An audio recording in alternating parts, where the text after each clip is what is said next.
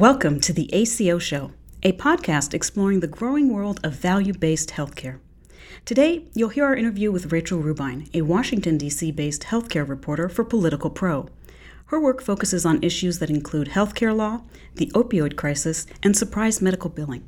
She talks with Alade's Joe Schonkweiler and Josh Israel about the issues getting the most attention on Capitol Hill right now. Here it is.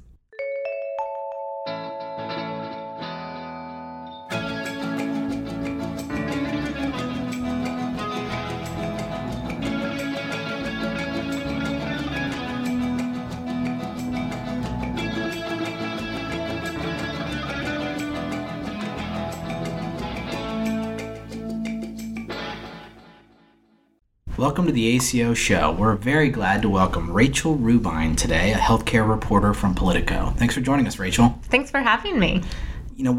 There's so many things that we want to talk about with you and that we can't talk about, but I wanted to start off with something that I think folks around the country are thinking about, even 2 years into a new administration. What do you see as the big shifts for folks working in a value-based care space with a new administration coming on board, and then even changes within that administration? I think it's really important to kind of start and look at Tom Price, who rolled back some mandatory initiatives at the CMS Innovation Center, and then to Alex Azar, where value-based care is one of his top 4 priorities. It's really important to him and now the rest of HHS, and to look at his other top priorities, they'd be the opioid crisis, drug pricing, health insurance reforms. So value-based care is really up there, and the administration is now putting an emphasis on really rolling out more CMMI demos at the CMS Innovation Center. And so looking to that, as we mentioned, former Secretary Tom Price moved to roll back some mandatory initiatives. And just as an example, HHS Secretary Alex Azar has said he might put out mandatory demos. He's not going to shy away from that. And if that is going to help the administration kind of further test a hypothesis, get better data, they'll do it. Yeah, I've often thought, knowing Tom Price and his staff a little bit when I was on the Hill, and his perspective when he was in Congress, he's very much a surgical specialist in his mindset about what the mandatory rules should be, and was not shy about that. So when I think about it, at least, I think about it in, as you do, it sounds like a pre and post Price world for value-based care initiatives at HHS. Yeah, and then you think of Adam Buller, who heads the CMS Innovation Center, and he comes from a startup background. So, he kind of came out there, started being on the conference circuit saying we want to blow up Medicare fee-for-service. We want providers to move to risk quicker than they're doing so. So that's also just a whole different shift in mindset there. You are a reporter for Politico. This sort of material is very interesting for us who work here. So I'm happy to hear that it seems to have a broader audience as well. Why, of all the various things that Politico could cover, do they have a healthcare reporter? Is there a mass audience for these sorts of in-the-weeds topics? Sure, there is. This is something that affects the healthcare system at large, moving to value-based care, paying for services differently, and trying to pay for quality over just sheer quantity. So it's something that impacts the whole health system. So I'd say we're definitely interested in that. We also have insurance, public health, 2 pharma reporters, the list goes on. So we try and cover things in the weeds because policy, it impacts politics and vice versa. Yeah, and I, in the interest of full disclosure, I am an avid Politico reader.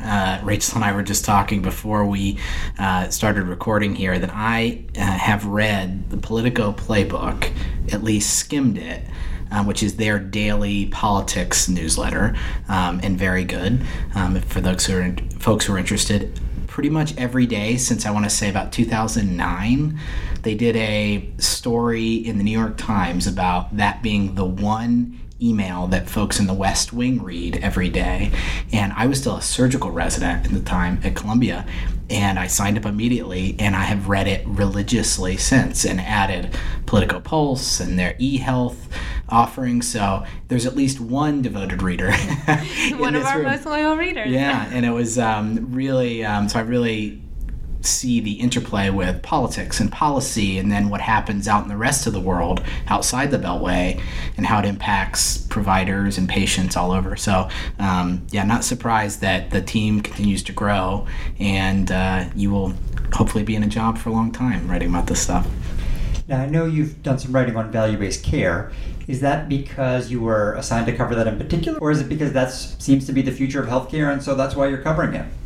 I mean, as a beat reporter, you talk to people all the time. That's part of your job, and go to conferences and hear what government officials and lawmakers are talking about. And value-based care is something that has come up for years, and it's increasingly coming up, paying for services over quality. So, I mean, I wouldn't, of course, my editors want me to cover it, but it's something that as a beat reporter, you want to cover what people are talking about, what the newest shifts are, trying to figure out, okay, this is where we are, but where are government officials trying to take the health system at large?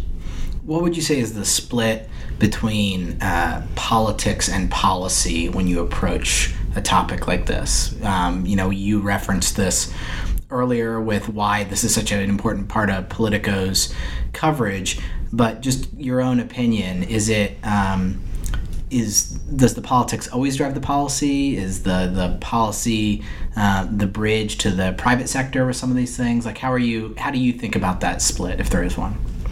How I think about it as a reporter is, policy and politics, there's always going to be an interplay there. And in terms of the politics, it depends what party is in the administration sometimes, and then it depends who they choose as the leaders.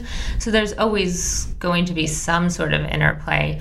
And then sort of in terms of Congress, it also depends what other health policy issues of the day are going on. In 2017, it was all Obamacare repeal all the time. And, it's something that the healthcare industry was really focused on. Lawmakers were really focused on. And Congress wasn't talking about value-based care.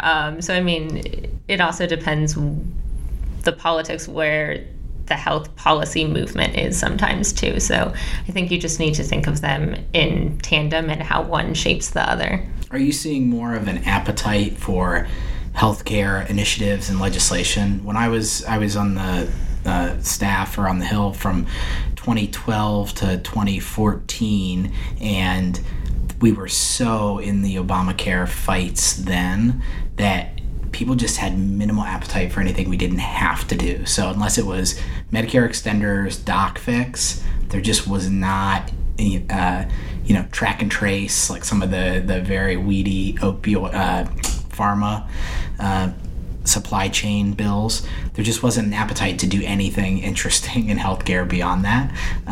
Are you seeing that lessen a bit?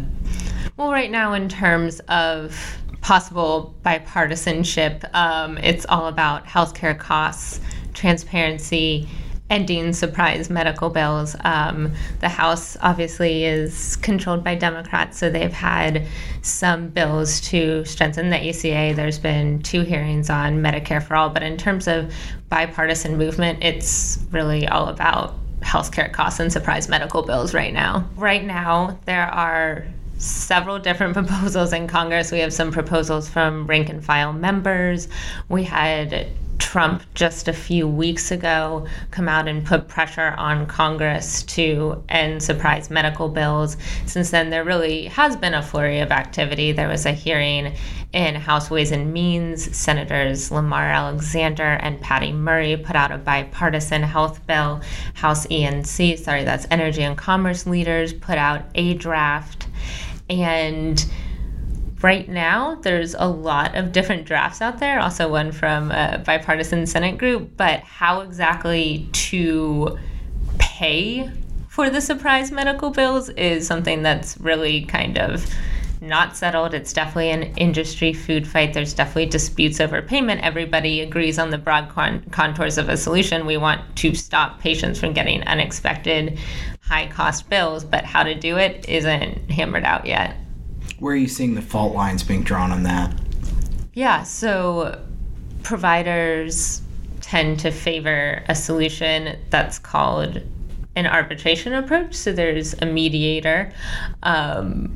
Industries like health insurers, large employers don't like that approach. It's also looking at the reimbursement levels. Insurers, large employers would rather there be reimbursement tied to Medicare or median in-network rates. Providers would rather it be tied to actual charges, which are much higher. And so lawmakers are sort of trying to figure out how they're going to do it, and there are a bunch of different solutions that they've put out, but there is not one that's settled. What do you see is that going to roll up, you think, into the next election in 2020, or do you think we'll have pre-existing conditions, something else that's are we going to relitigate aspects of the ACA in 2020, in your opinion? Yeah, I mean, on surprise medical bills and the timeline there, lawmakers would like to get something done this summer. I mean, that's ambitious. We'll see if it happens. I think 2020, will play out more. Like you said, there'll be talk about Medicare for all. Who favors Medicare for all? Republicans will talk about why they don't like it and they don't think that's the best way. I mean, I think then Democrats will talk about the repeal and replace efforts from Republicans that had projected millions of people to lose coverage. So we could start to see some of similar things that we saw in the last election there. You've done some reporting on Stark laws and kickbacks. Can you talk us through what those are and why those matter? Yeah, sure. So the Stark law is the physician self-referral law, and that, as well as the anti-kickback statute, were designed to try and prevent fraud and abuse in the system. They were made decades ago, and the Trump administration has said that they want to change some of those rules so it is easier for providers to coordinate care in sort of this value-based care environment. These rules were kind of created in a fee-for-service world, and providers have said that's kind of prevented them from being able to coordinate with each other or provide some of the things to patients they would like to do because they don't want to violate these fraud and abuse laws. So the administration last summer announced that it was going to make some changes to those rules. We haven't seen their proposals yet. They put out requests for information, so they've gathered feedback. The Trump administration's most recent regulatory agenda slated those proposed rules to come out in July, but I'll caveat that by those agendas are ambitious, so it doesn't mean it will actually come out in July. Yeah, and I've seen some proposals for broader exceptions for Stark that you could apply for if you're part of one of these value-based care organizations like an ACO, and you were trying to coordinate across specialists or referral centers, things like that.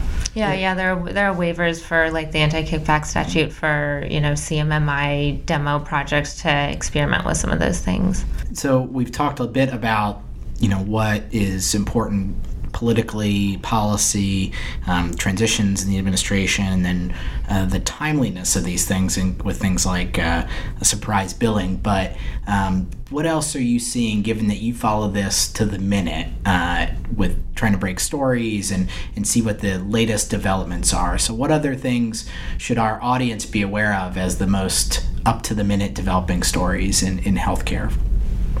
Yeah, I mean, if you're looking on the Hill, I'd really look at surprise medical bills. I'd look at transparency. I would look at drug pricing to see what Congress can do.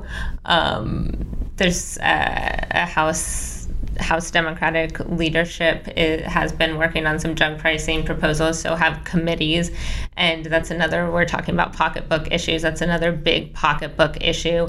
The administration has some rules that are, could possibly drop, has proposed some rules that are pretty contentious in the drug pricing world. So we're definitely keeping our eye on all that. A lot of our listeners are providers in ACOs or thinking about ACOs, and something that is timely that we've been talking about for years now is the opioid epidemic in this country. And I know you've written about that and have looked at that. What do you see what's the trend in that world from a policy perspective or newsmaking in the opioid space? Yeah, I mean, I think it'll be interesting to see. We saw bipartisanship on an opioid bill last year. We'll see if lawmakers decide to do more on that. Always interested to keep my eye on funding levels if there's more funding to the opioid epidemic.